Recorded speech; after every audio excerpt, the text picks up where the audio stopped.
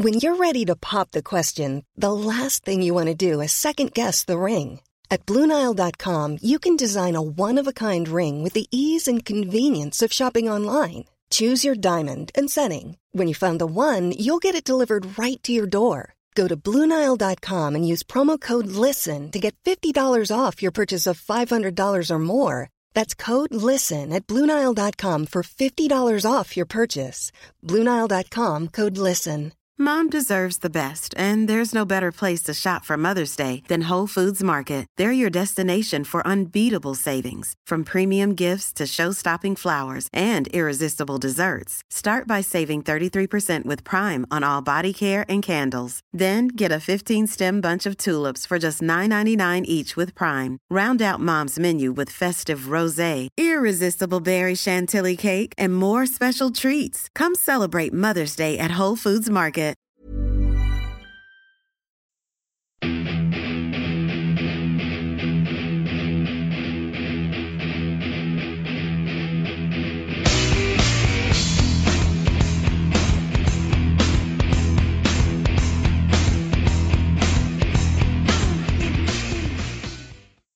Greetings, Grapple fans, and welcome to another installment of the Pro Wrestling Index right here on the AI Podcast channel.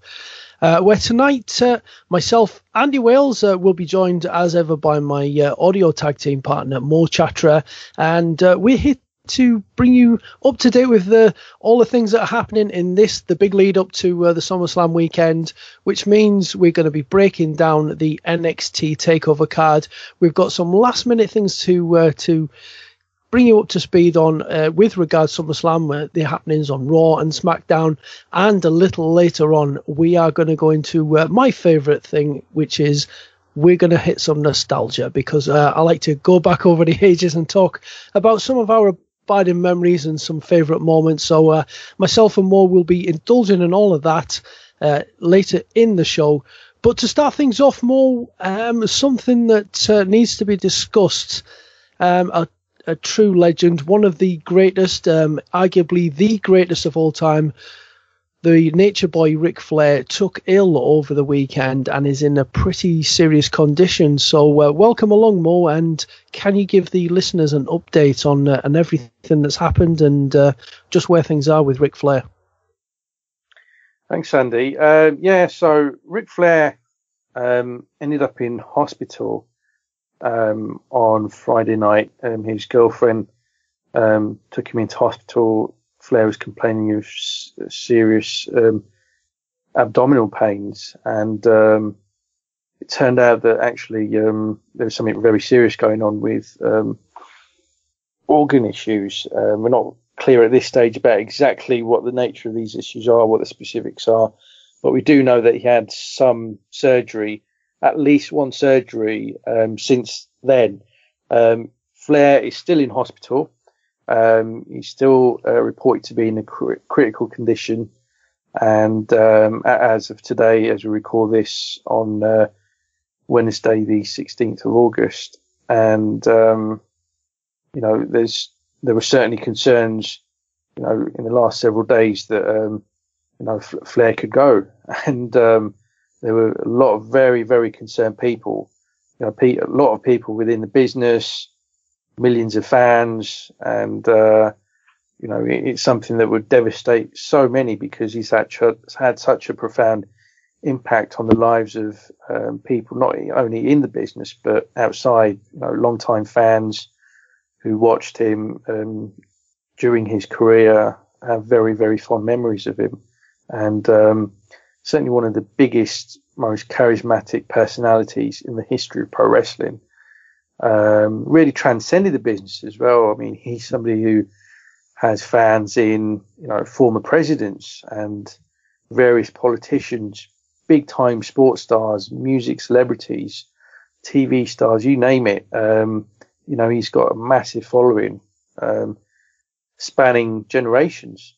So, fans of all types, have been worried about him all week, but he's still hanging in there. He's still a fighter, and obviously everyone, not only on Pro Wrestling Index, but all the many wrestling fans that we have, at Anfield Index certainly wishing him all the best and hope that he makes a full recovery.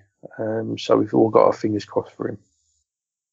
Yeah, we absolutely have. I mean, just to kind of, for those who may not be, fully familiar with his career, I mean, Ric Flair is a guy who epitomizes that outlandish heel character, like you said, that the jet flying, wheeler dealing and all the rest of it, the catchphrases.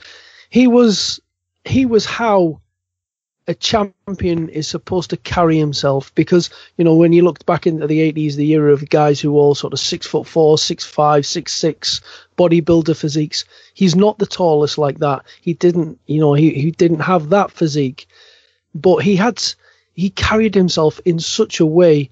And it wasn't, and the thing was as well, though, Mo, it's that Ric Flair, the character on TV of the suits, the limousines, the jet planes, the women, the champagne and everything, that the hard party, and that wasn't just Ric Flair, the wrestling character. That was actually Ric Flair in real life. He was living that lifestyle alongside his character, wasn't he? Oh, he totally lived the gimmick, and he still does. Ric Flair, the wrestling character, and Richard Flair, the individual, merged into one long time ago. And, that's part of the reason why, he's had 4 or 5 marriages or whatever it is. That's why. That's why he transcends a business as well, though, isn't it? Oh yeah, absolutely. He really does. Like you said, he just, people know him. They know the woo, and like you said, just that way he carries himself and the way he presents himself and his talking and his passion and everything he's such a memorable character. And so many of the biggest names in the industry over the past 20, 30 years will look back on him as one of their inspirations. Totally. Oh yeah, absolutely. I mean, I know people that have had nights out with Ric Flair, and they'll tell you, well, they've told me that, it's just the most amazing thing ever, having a night out with Ric Flair. And that's people that have been out with him when he was in his 60s. So just imagine what it was like going out with Ric Flair in the prime of his career when he was in his 30s or 40s. That would have been quite the wild time. He's really lived life to its fullest, and for that reason, that's what endears him to so many. And also the fact that he has his flaws, and he won't shy away from admitting that, and that kind of helps people to relate to him even more, is the fact that he isn't this squeaky clean character that says all the right things and does all the right things. He's done plenty in his life that he probably will tell you that he may have regretted the next day or a few weeks or a few months or years later, but that kind of life that he's led has just been quite remarkable, quite incredible, and that's why he is arguably the most legendary figure in the history of the business. And when you think about all the legendary, larger than life characters that have come and gone in this business, that really is saying something. So that's why we're hoping that he still hangs in there, because even though he's 68 years of age, Ric Flair, on a night out is something to experience. And I'm hoping that somehow, some way, that still is something I can experience, if only for one night, because that would just be amazing. But Ric Flair he's a legend, and hopefully he'll be around a while yet. Yeah, I think just to finish off, I think Scott Hall said it best in a tweet the other day, when he offered his prayers for Ric Flair and said, "Kick out on 2.5 like you always did." So we hopefully there will soon be some good news on Ric Flair and his health issues. But to change things up a gear, this weekend, obviously, it's not just SummerSlam, and that does dominate our thoughts. But this Saturday, it's the it's the entire WWE operation in New York, and they're in Brooklyn, and it's the NXT Takeover event. So it's NXT Takeover Brooklyn 3. I've got to say, Mo, doesn't feel quite the event that it did even last year, but certainly the first Takeover Brooklyn. Well, yeah. If you look at the lineup, it's certainly on paper not as exciting as some of the lineups that we've had in previous years. When we looked at them and we thought, oh my god, every single match could be amazing. Every single match could potentially be match of the night. You look at this lineup and it doesn't quite fill you with the same level of excitement as a previous couple have. All of that said, though, I have been encouraged by NXT's weekly show from the last several months since the last takeover event back in May. And I think that certainly the match quality, if not anything else, has been the best of any of the WWE weekly TV shows. It has been of a pretty high standard. So that gives me some encouragement that even if the matches on paper don't really compare to some of the NXT takeovers past, the form that has been displayed by a lot of the people that are on the show tells me that it might not be quite as bad as we're fearing. Yeah, I mean, that's it on paper. It's not as exciting as it was. But again, it is quite a transitional period that NXT are having to go through, having lost so many of the major stars of that promotion moving up onto the main roster after all the changes that have happened there and the kind of the reshaping of programming. The last takeover event, I mean, we had one of the most dramatic finales with the breakup of Gargano and Ciampa. And that attack, I mean, it was done beautifully. It really was, the way that they teased the audience. And then you thought, no, actually, maybe it's not happening. Everything's okay. As it looked like they're going off the air, he turns on him. Just done fantastically well. And obviously with Tommaso Ciampa still on the sidelines injured, Gargano, I think they've handled it quite nicely in that Gargano has only recently come back. So they've kept that one, I think that was quite smart of them to do that. That playing up to that whole injury thing kept him off TV. He's come back in now. We're going to see Gargano against Andrade Almas, who's starting to gather a little bit of momentum over the past few weeks. So, although there's not too much in this storyline-wise, Mo, I do suspect this could be a cracking match. Yeah, no, I think it will be.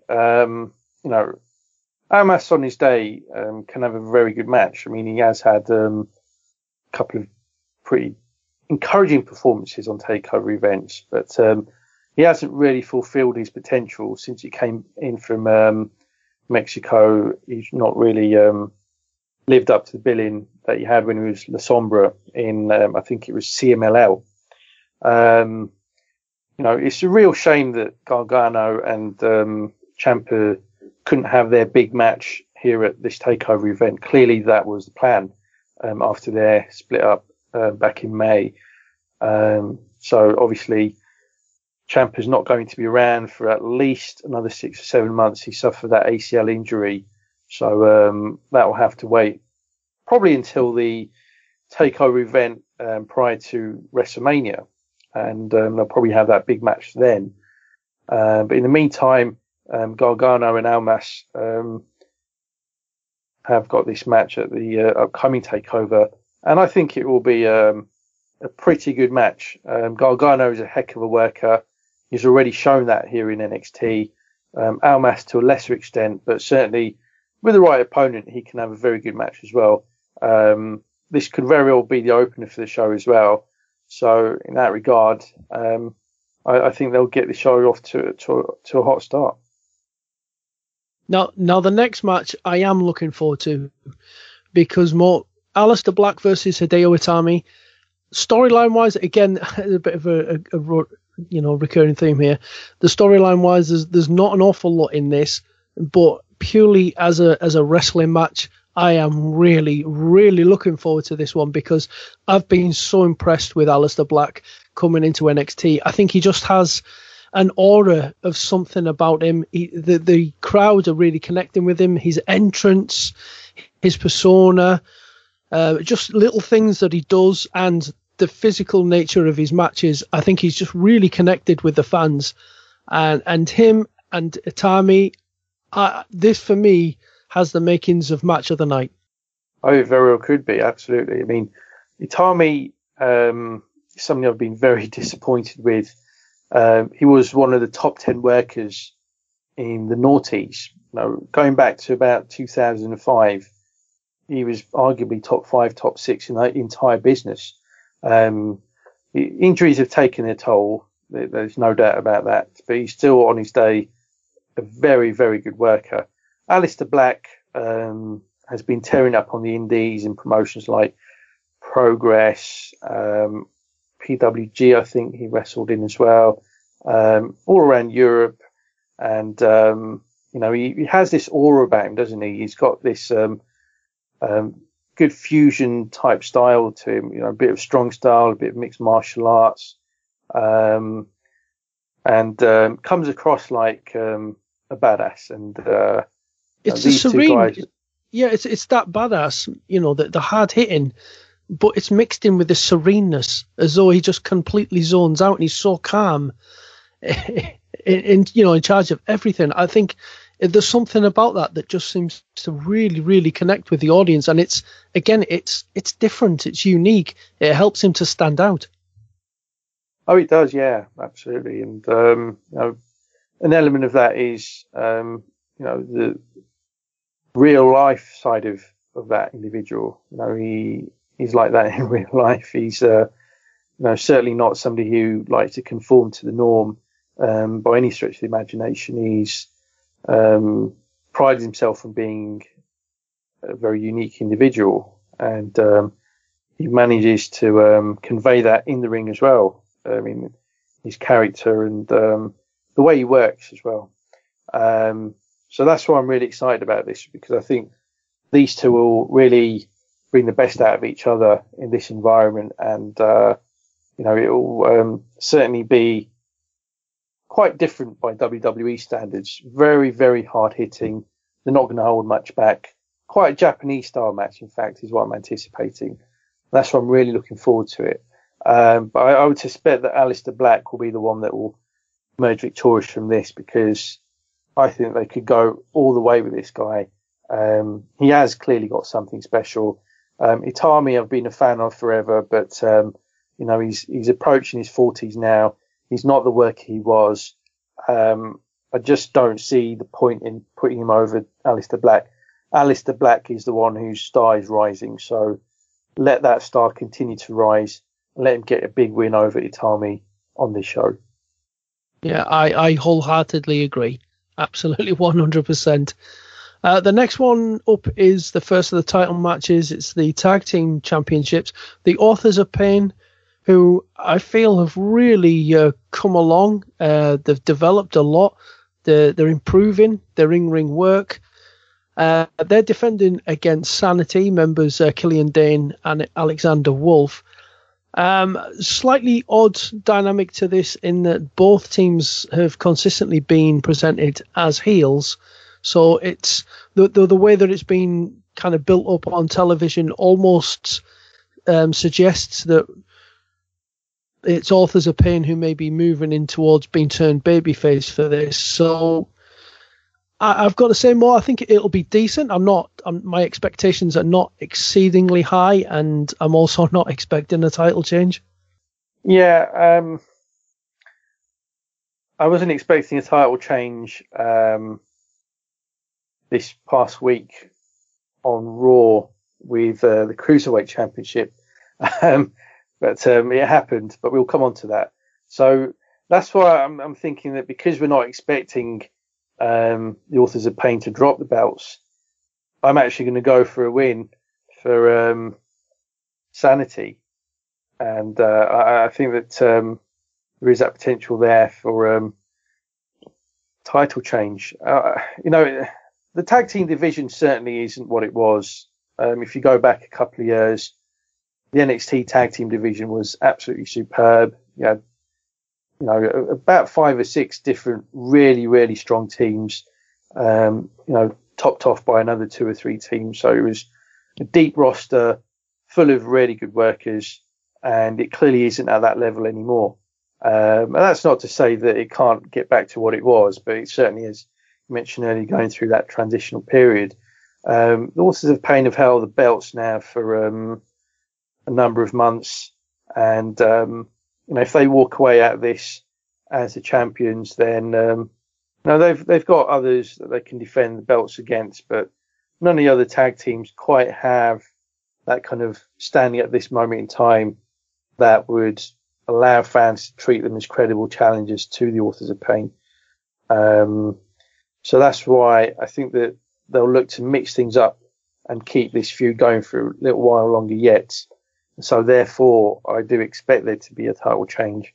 And as for the match itself, I think it will be a pretty good match. As you say, the Authors of Pain have certainly improved over the course of the last 9 months. Certainly benefited from working with DIY late last year, in the earlier months of this year. And someone like Killian Dane is one of the best super heavyweights in the business, and I think that he will really look the business in this match and show exactly what he's capable of. But as far as the match itself, I predict a title change. That's actually sound reasoning. So, you know what? Now you say it, I think that could very well happen. It would certainly be interesting anyway.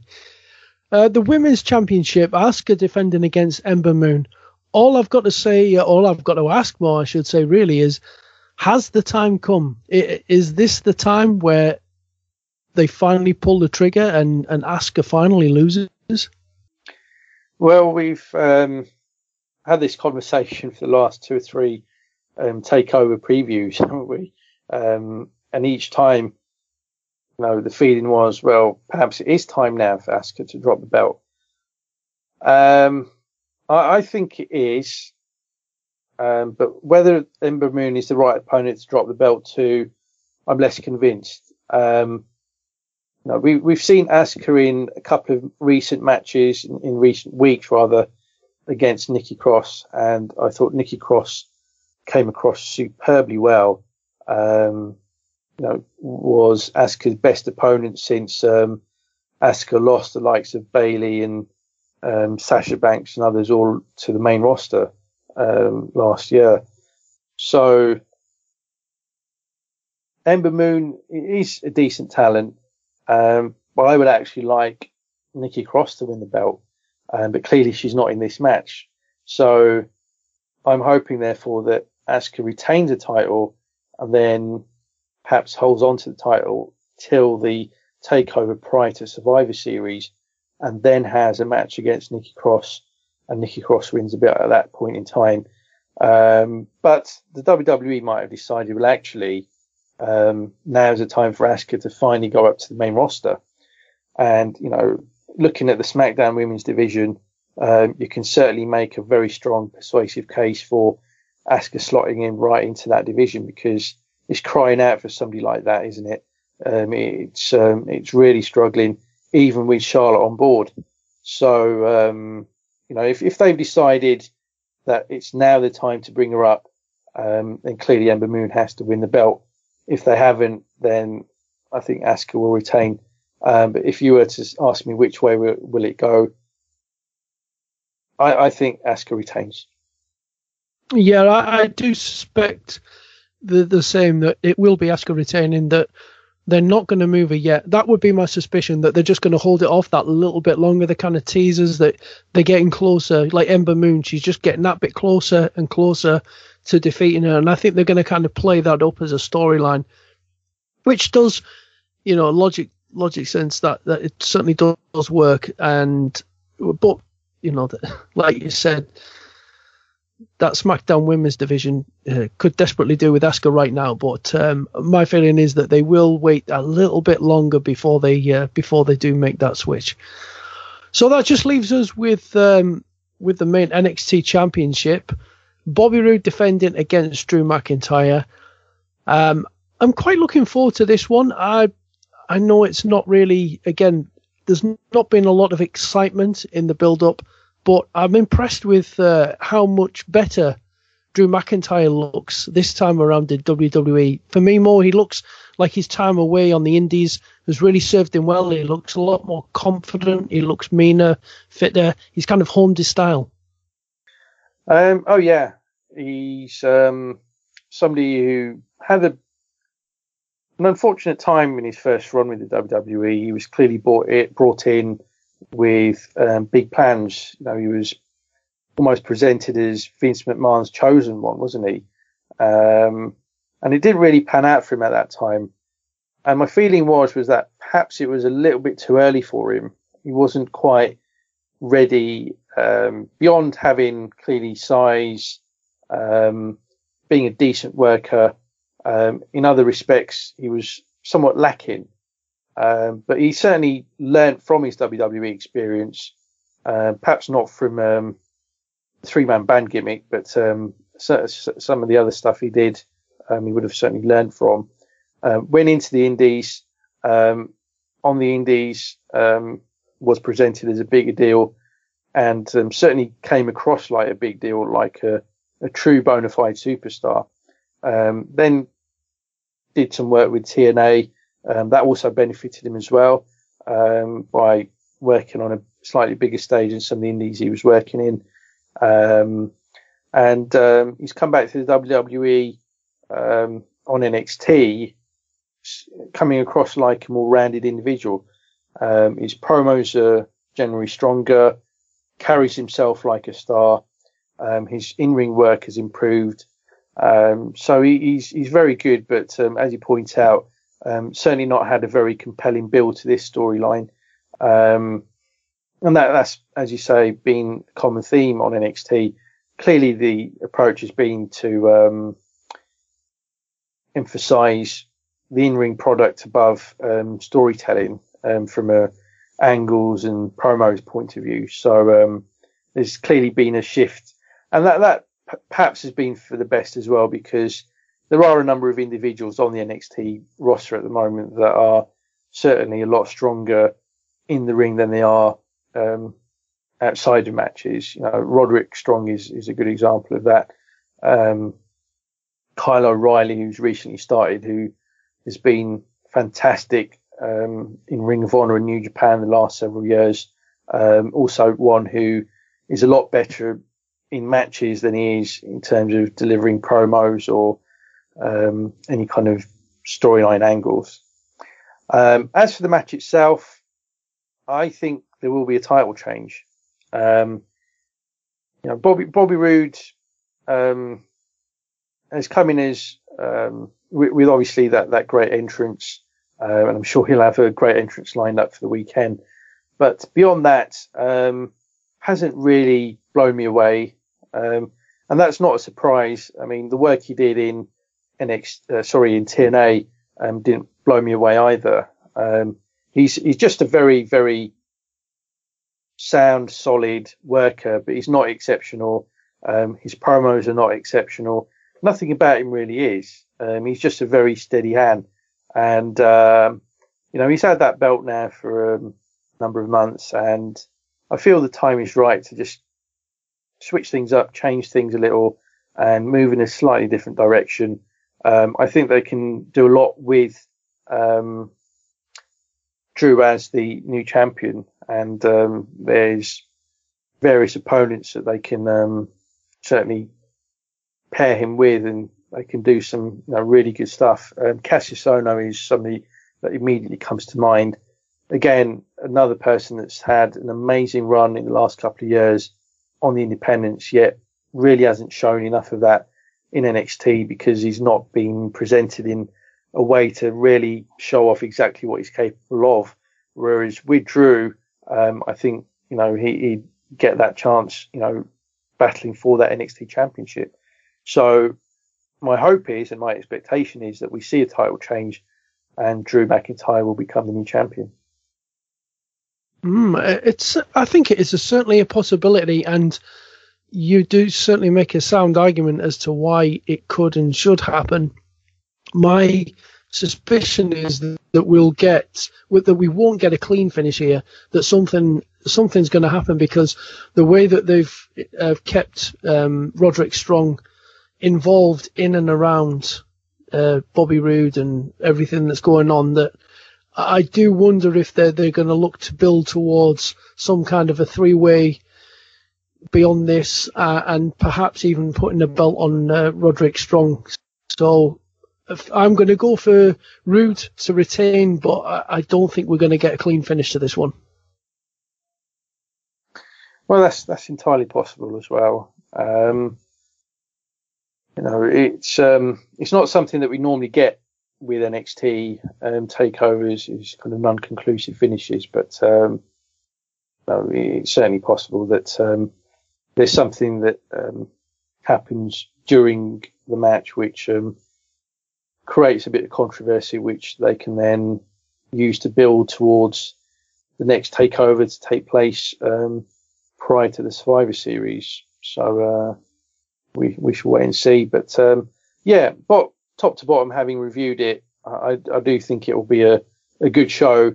Not quite at the level of NXT's, the best NXT's of the past, but certainly far from a stinker. I think there's too much quality across the card for it to be a poor show. I think it will certainly be a worthwhile 2.5 hours to watch that if you've got the time to do so. Yeah, I think for a hardcore wrestling fan, I think it'll be an enjoyable show to watch. But like you say, not on a par with previous years, but I do feel NXT is in this transition is slowly moving on the up. So let's hope it is an enjoyable one, and look forward to discussing it next week. Right, before we move on to nostalgia, last week, Mo, we previewed the whole SummerSlam card, obviously as it stood then.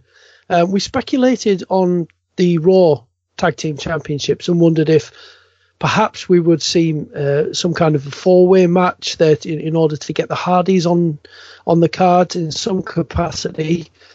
But what we had instead was something that we obviously expected, and you could see that it was coming. A reunification of 2/3 of the Shield, Rollins and Ambrose.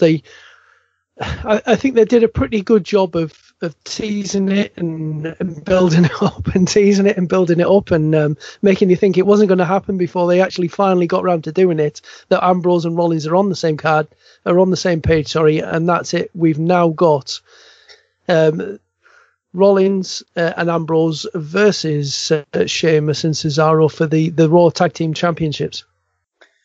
That's right, and when I was speculating about what could happen in the match, obviously I predicted it would be a four-way match, and clearly that's not going to happen. But I think, a week's a long time, but I'm pretty sure I did predict Ambrose and Rollins would win the belts, and so obviously that is still a possibility, and I do think that will happen.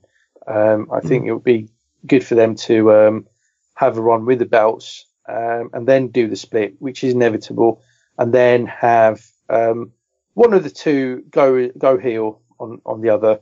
The reason I say that is because I've been talking, and you have as well, for a while now, that Ambrose should go heel, but Rollins as a babyface hasn't really worked out for me either.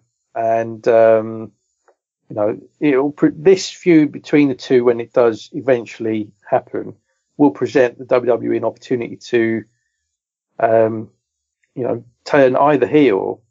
So Ambrose could then go through a much needed character revamp by turning heel, whereas Rollins could arguably get back on track, go back to what he was prior to his knee injury, when he was possibly the best all-round worker in the business. So that's why I think that they'll go with that. There is that other possibility that you speculated on, which is that one of them turns on the other during this match.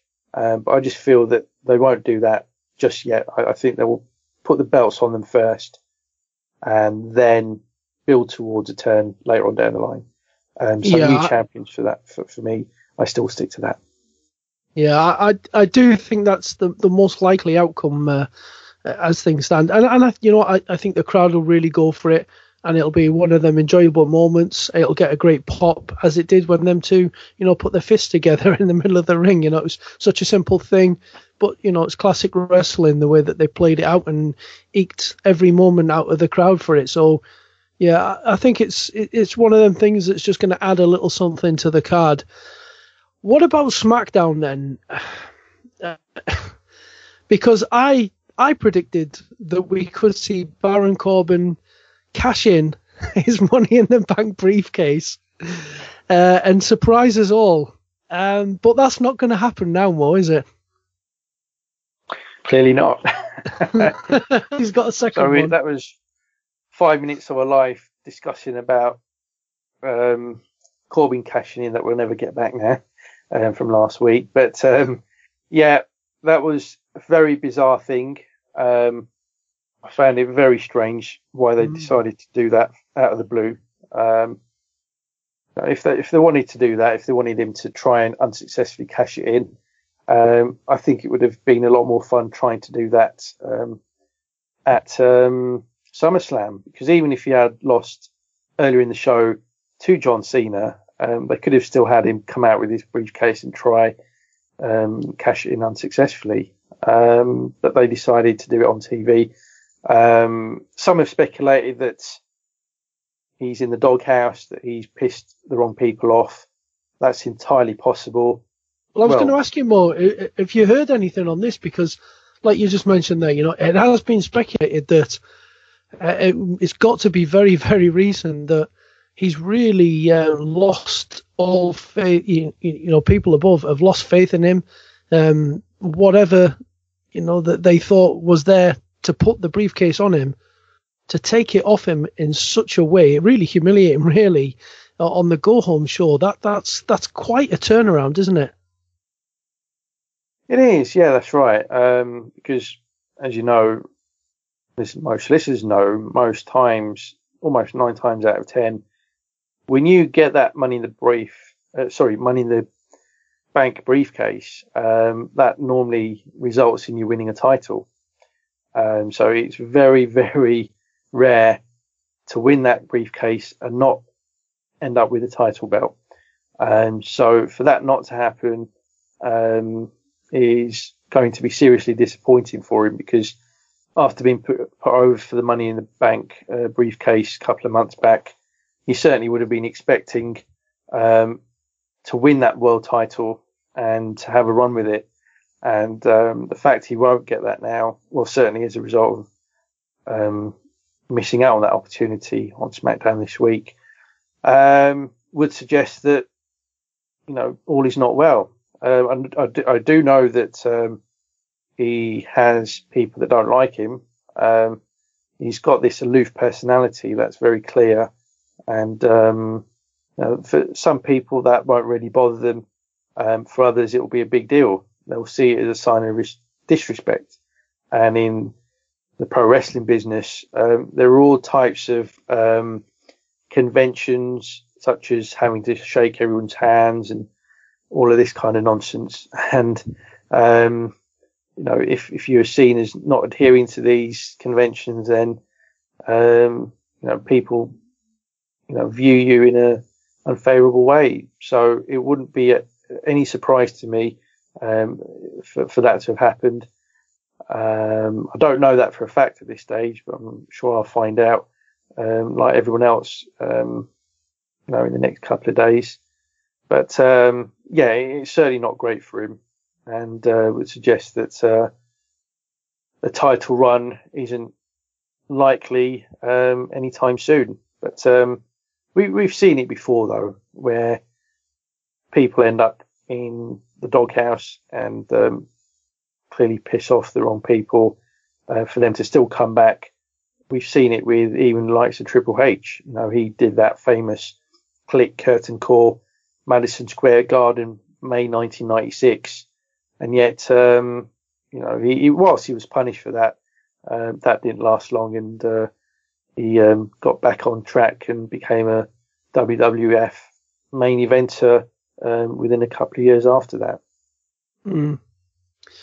Yeah, I very much doubt that Baron Corbin will head the same direction as Triple H, but that's for another day.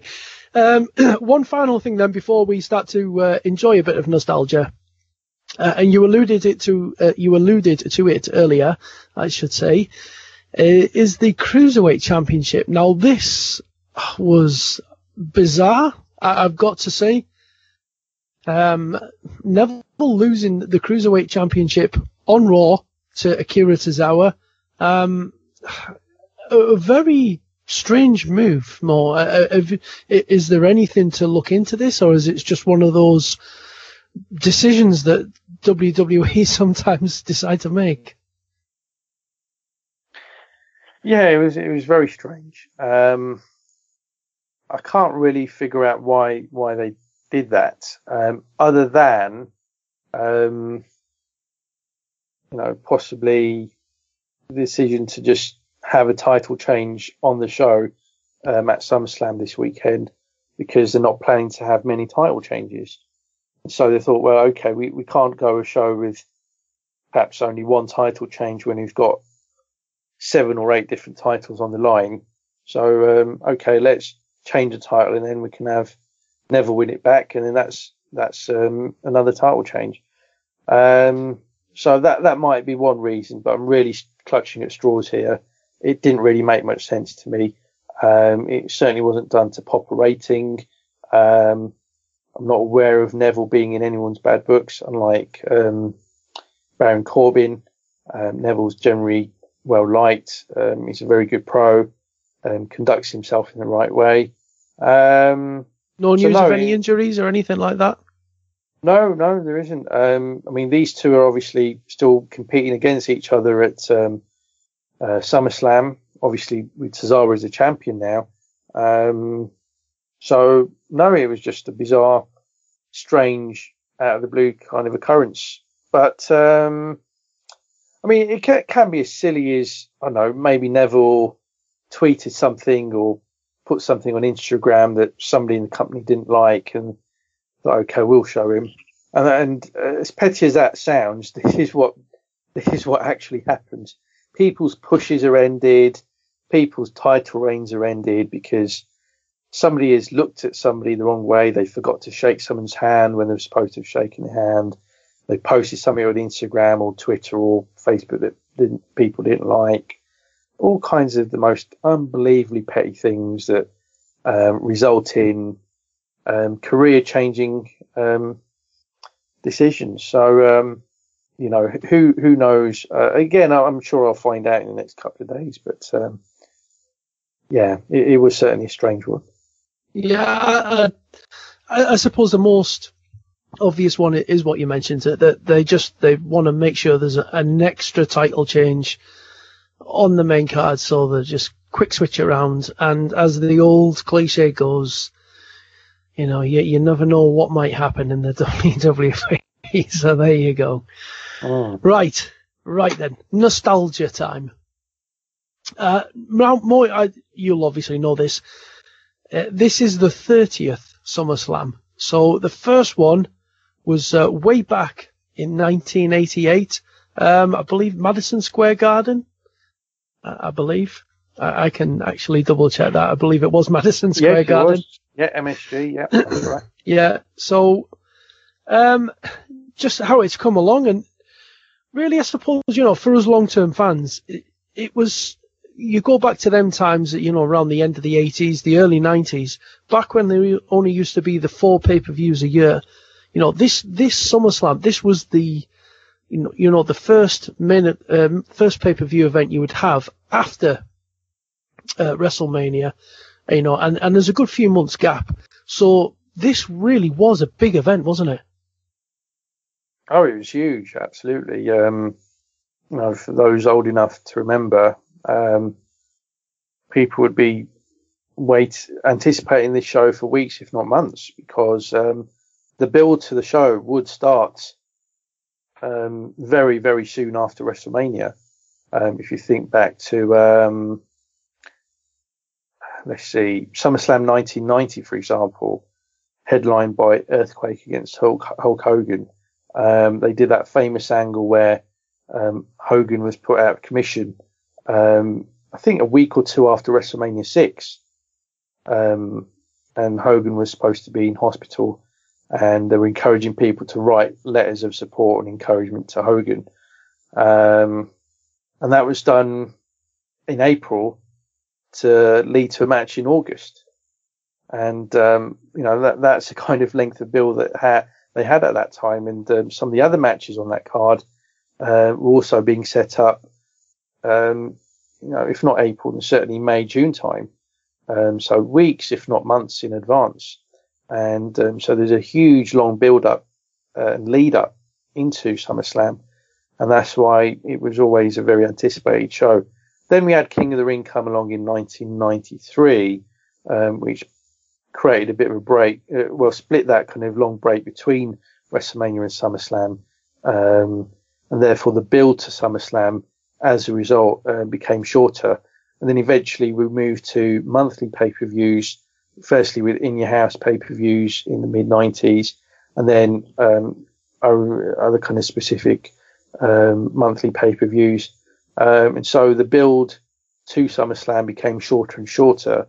But despite that, it's still the second biggest card of the year, and it's still, for WWE fans, one of the most anticipated events. And so this year's no different. But yeah, I mean, 1988 is the very, very first one. I was a WWF fan at the time purely because WWF was airing on ITV on Saturday afternoons, starting in January 87, which was the first time I watched WWF. But in 88, I wasn't aware of SummerSlam. It was only when WWF started to become popular on the new Sky satellite system that these shows were then being broadcast live or on tape delay, and people for the first time in the UK from 1989 had access to these events. Yeah, just one notable thing that actually happened on that first ever SummerSlam.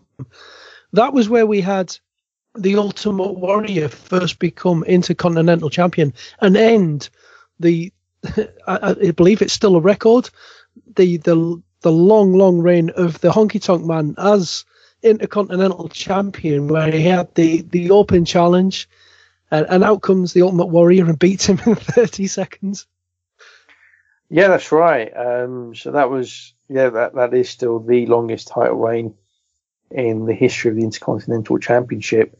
But that was probably quite embarrassing for Honky Tonk that he was losing the title in 30 seconds to this green kid who'd started out in Fritz von Erich's World Class Championship Wrestling as this steroid freak in the Ultimate Warrior. That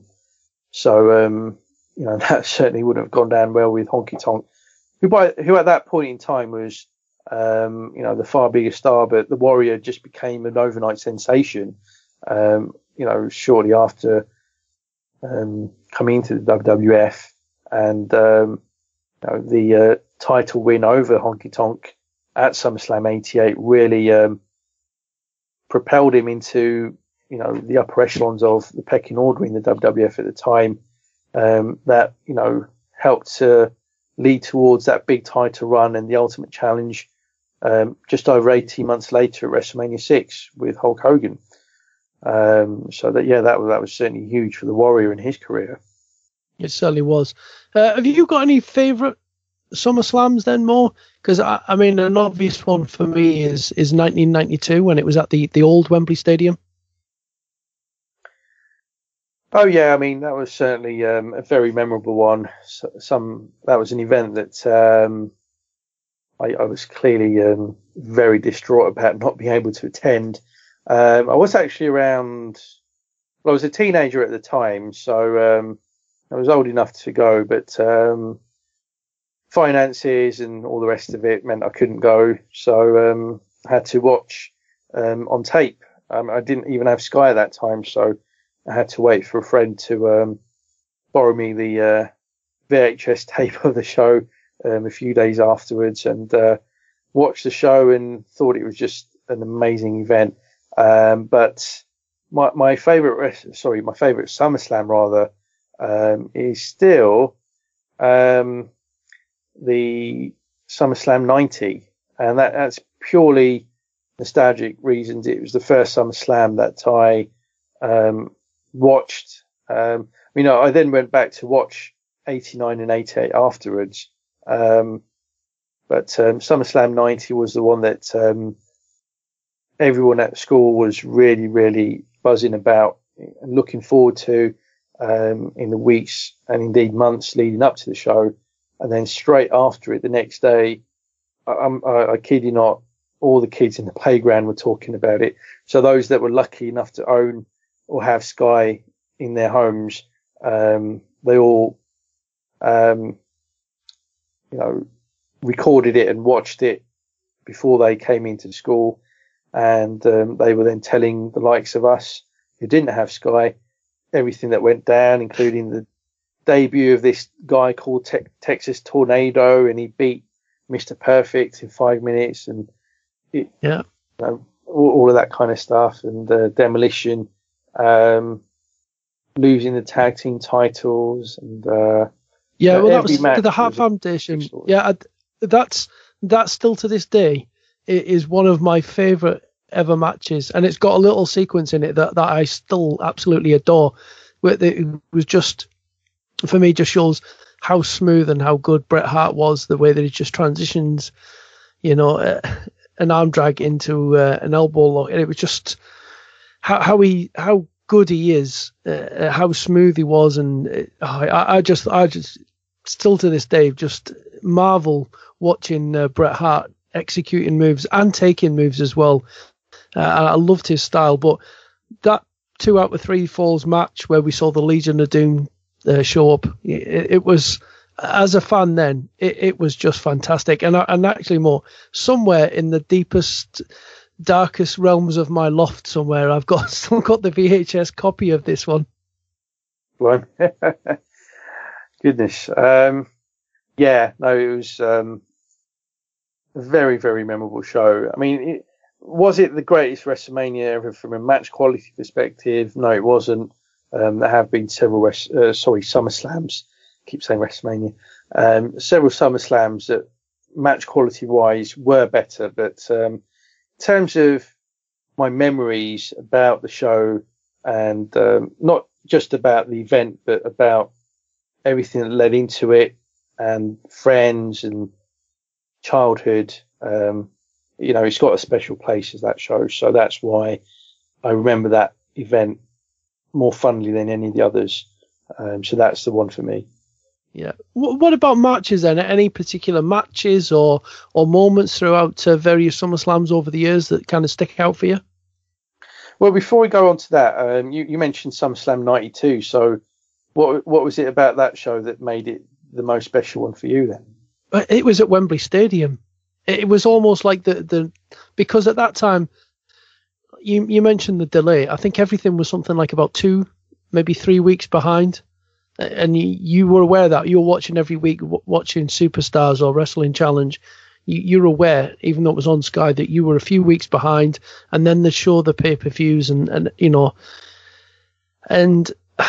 I don't know. It was obviously they caught themselves up, and it was just that it was all in America, and it all seemed so far away, and it sounded fantastic, and it was this other life and this other happening, and then they gave this nod as though they realised that we were all here in the UK watching this, and and all fans, and then they were at Wembley Stadium, and I'm a football fan, but this other thing that I liked suddenly kind of crossed over into this other world that I liked, and it was just, I think the age that I was at the time, it was just fantastic to take everything in like that, and it was a cracking event as well, and I think the way they booked it was very, very smart.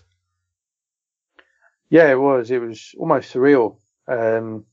Obviously Wembley Stadium, as Liverpool fans of both of us, held a special place for us. Is a venue that brought us great memories of watching Liverpool in the 80s. So to see that same venue then host the WWF in front of 80,000, which was genuinely the biggest WWE crowd all the way until the WrestleMania that took place in Dallas last year, believe it or not. So that was an amazing crowd that attended that event. And that was all off of coverage that at that time was only on Sky. And Sky at that time wasn't in many, many millions of homes. I mean, at that point in time, it might have been on in less than 1 million homes. So the ratings that your wrestling challenges, primetime wrestling, superstars of wrestling would have been doing, relatively speaking, would have been very good, but still, probably not even bigger than the audience that attended SummerSlam. So it showed that even though its audience on Sky, just because its reach wasn't that great and widespread, wasn't huge, its wider interest beyond people that had Sky was enormous. And I was just one of the many, many people who was a WWF fan, but had to watch from afar in a way, through friends. And that was almost a testament to the kind of word of mouth type of success that the WWF enjoyed at that point in time, where it didn't have mainstream coverage. It didn't have its shows airing on primetime network television on ITV or Channel 4. It was all on this relatively new technology at that time. So that made it all the more impressive that they were able to attract 80,000 people to Wembley Stadium. Yeah, it was a defining moment, really, when you think, I guess a bit of a gamble, but a successful one, and perhaps opened their eyes as to just how huge their product was in Europe, and has gone on to be, the performance, the wrestlers talk about how much they love coming to Europe and going around Spain, Germany, France, Italy, all over Europe. They absolutely adores, not just the UK. They're huge, and I think they really, really do appreciate that love that they get. And then you see them, obviously now they branch out and they go into Asia and they go down to Australia and they're into Africa. They're all over the world, and it's it kind of feels as though like SummerSlam 92 at Wembley Stadium was almost like a watershed moment, where that was it. That was the first step to the WWF really truly becoming this massive global brand. Oh yeah.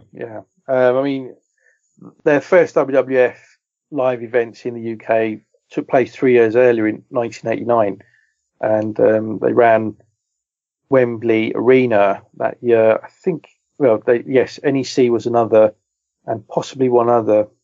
But it was SummerSlam in '92 that really showed the kind of global expansion that was starting to kick in, and obviously now it's an international monster, and it's got coverage all around the world in hundreds of, well, not hundreds, but many dozens of countries. And we see that by the zillion different commentary teams that they have on pay-per-views. I mean, half of those shows now are taken up just by introducing all the commentary teams. So,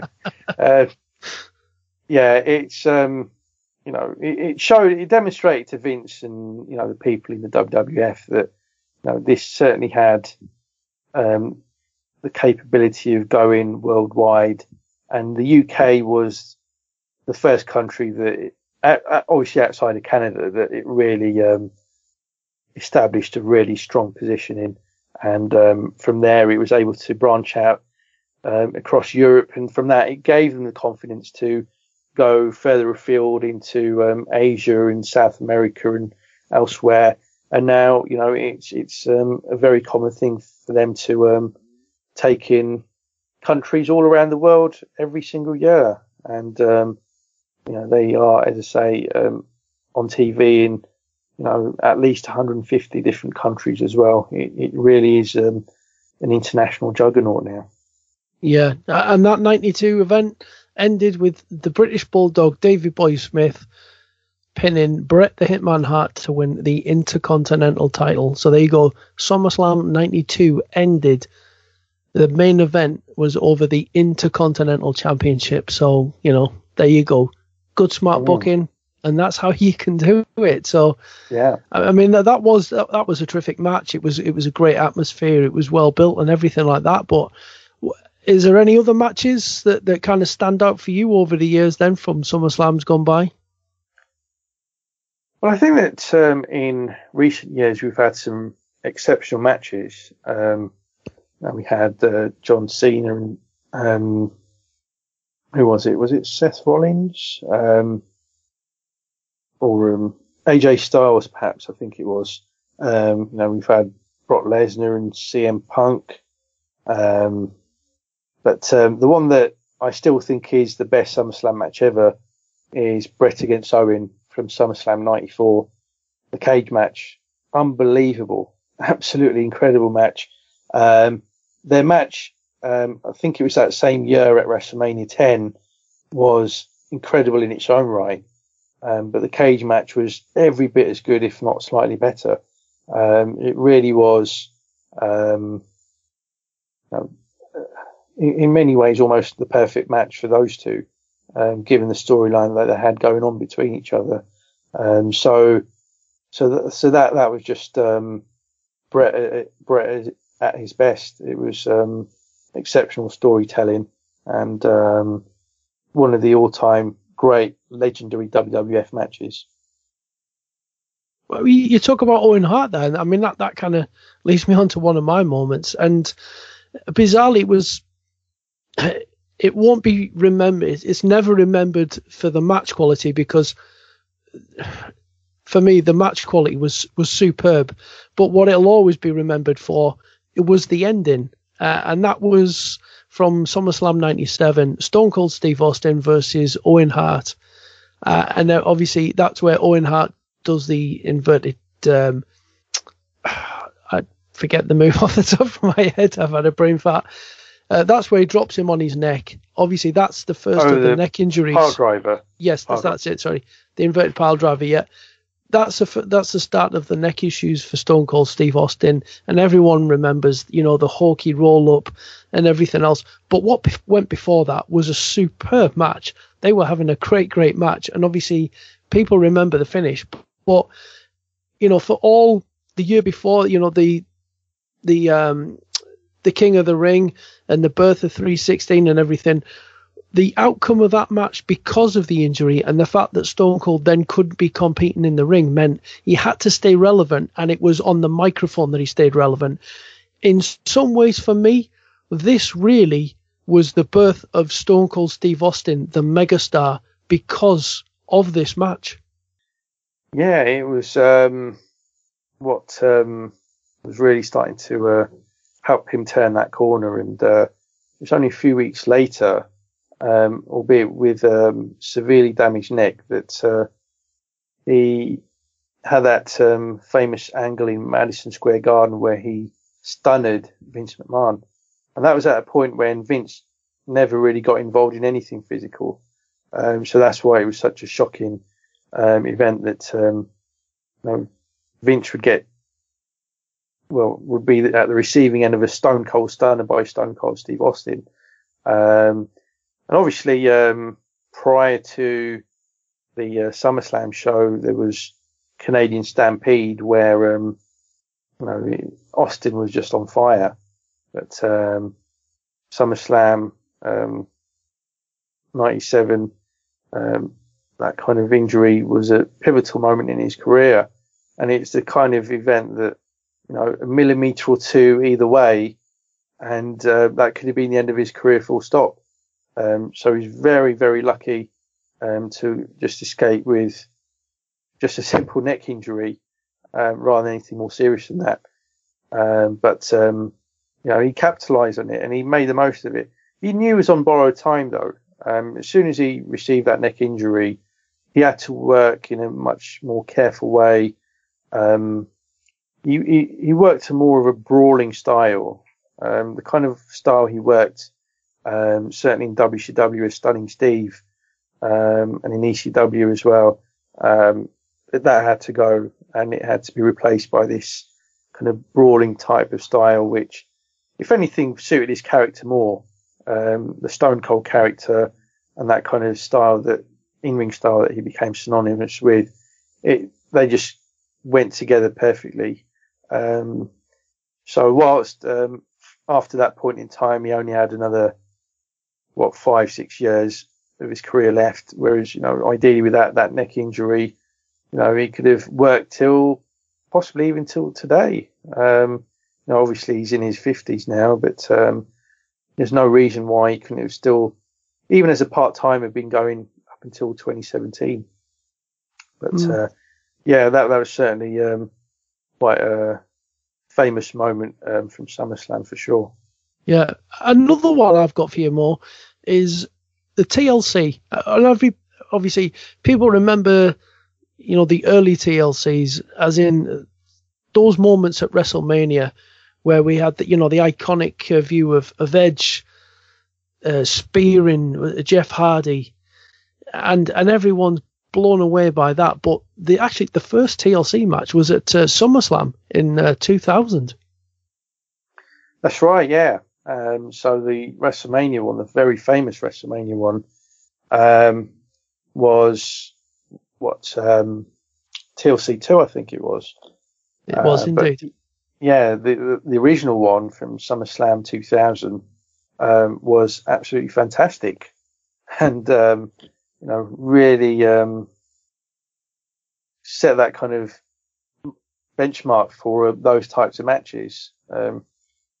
Which the Hardys and Edge and Christian in particular became, again, using that word, synonymous with. They had many matches from then onwards of that type of nature, but that one, along with obviously the famous WrestleMania match, were right up there as a couple of the very, very best of that style. And it's still a match that you can go back and watch even today, and it will still look like a superb match. It's not the type of match that will look too dated. I mean, you can go back to some hardcore style matches or, very high spot orientated matches from that era, and time is unkind to those types of matches, but that is one that does certainly hold up. Yeah, it certainly does, and it's just a little another nod towards SummerSlam, and it's certainly played its part in WWE history. So before we go though, Mo, I mean, overall, are you looking forward to the weekend? Do you think the two events are going to be enjoyable? Even though I think SummerSlam itself, with the pre-show could end up being something like 6.5 hours, which is a bit long when you're watching a few shows over the weekend. Oh, absolutely, that's right. But no, I think that NXT as a card is certainly worth watching. Not necessarily one I'll perhaps stay up to watch, but certainly the next day I'll catch the whole show. And as we discussed earlier on, there's plenty to potentially enjoy. And if several of the matches live up to their potential, then there's no reason why it won't be a very good show. SummerSlam, as we talked about last week, has a number of matches that can be very, very good. Nothing leaps out to me as a potential match of the year candidate, but there's still plenty there to suggest that it'll be a very good show. And this is, again, like NXT TakeOver, an event that isn't going to be polluted by poor storylines or mediocre interviews that have been scripted by writers.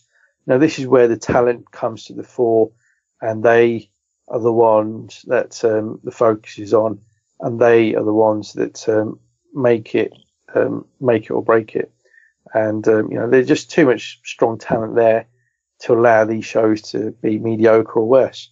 So that's why I'm very confident that both shows will be worthwhile watching. And obviously SummerSlam at 6 hours or more will feel like a very, very long day. But, that's what the fast forward button was invented for, isn't it? So fast forward, what, through matches? Maybe one or two. But that's another blessing of not having to stay up and watching it live. So as long as we can avoid the spoilers, then again, my intention is to catch all of that show the next day. Yeah, so next week we're going to break it all down more. We're going to go back, look over it, and we see how we get on, how things pan out as opposed to how we kind of expected them to go. Well, that's right. I'm sure, as usual, our predictions will look quite embarrassing in retrospect. But that's what part of the fun is. If it was all predictable and we knew exactly what was going to happen, then that would certainly take some of the shine off of it. But as I say, there's likely to be some surprises in there, and look forward to seeing what those are. Yeah. So. Like you say, so we'll be back next week to run down all of the weekend's action and go back over things. If you do want to keep in touch with us and send us any of your predictions or even some of your post-match thoughts on what you've been watching, at PW_index is where you can catch us on Twitter. So, but until next week, that just about wraps things up for us for here. And it's, as always, my thanks to Mo Chatra for being my on-air tag team partner and help me negotiate the things here. And we want to, as always, say thanks to you, the listener, for hitting that download button and listening to the show and participating in things. But until next week, from myself, Andy Wales, here at the Pro Wrestling Index, it's bye-bye now.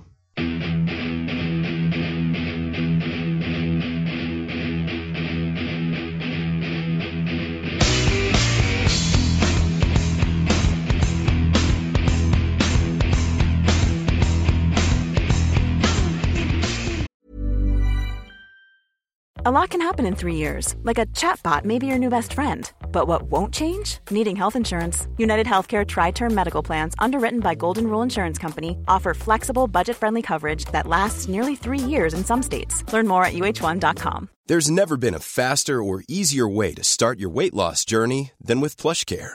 PlushCare accepts most insurance plans and gives you online access to board-certified physicians who can prescribe FDA-approved weight loss medications like Wegovy and Zepbound for those who qualify. Take charge of your health and speak with a board-certified physician about a weight loss plan that's right for you. Get started today at plushcare.com/weight-loss. That's plushcare.com/weight-loss. plushcare.com/weight-loss. Millions of people have lost weight with personalized plans from Noom. Like Evan, who can't stand salads and still lost 50 pounds. Salads generally for most people are the easy button, right? For me, that wasn't an option. I never really was a salad guy. That's just not who I am. But Noom worked for me. Get your personalized plan today at Noom.com. Real Noom user compensated to provide their story. In 4 weeks, the typical Noom user can expect to lose 1 to 2 pounds per week. Individual results may vary.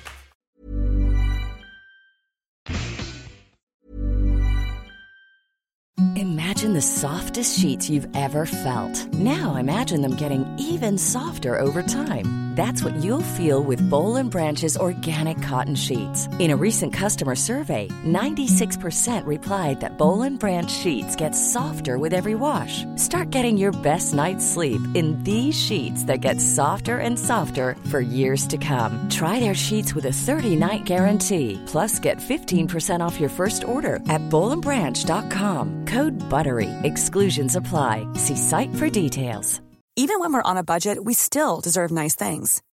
Quince is a place to scoop up stunning high-end goods for 50 to 80% less than similar brands. They have buttery soft cashmere sweaters starting at $50, luxurious Italian leather bags, and so much more. Plus, Quince only works with factories that use safe, ethical, and responsible manufacturing. Get the high-end goods you'll love without the high price tag with Quince. Go to quince.com/style for free shipping and 365-day returns. Even when we're on a budget, we still deserve nice things. Quince is a place to scoop up stunning high-end goods for 50 to 80% less than similar brands. They have buttery soft cashmere sweaters starting at $50, luxurious Italian leather bags, and so much more. Plus, Quince only works with factories that use safe, ethical, and responsible manufacturing. Get the high-end goods you'll love without the high price tag with Quince. Go to quince.com/style for free shipping and 365-day returns.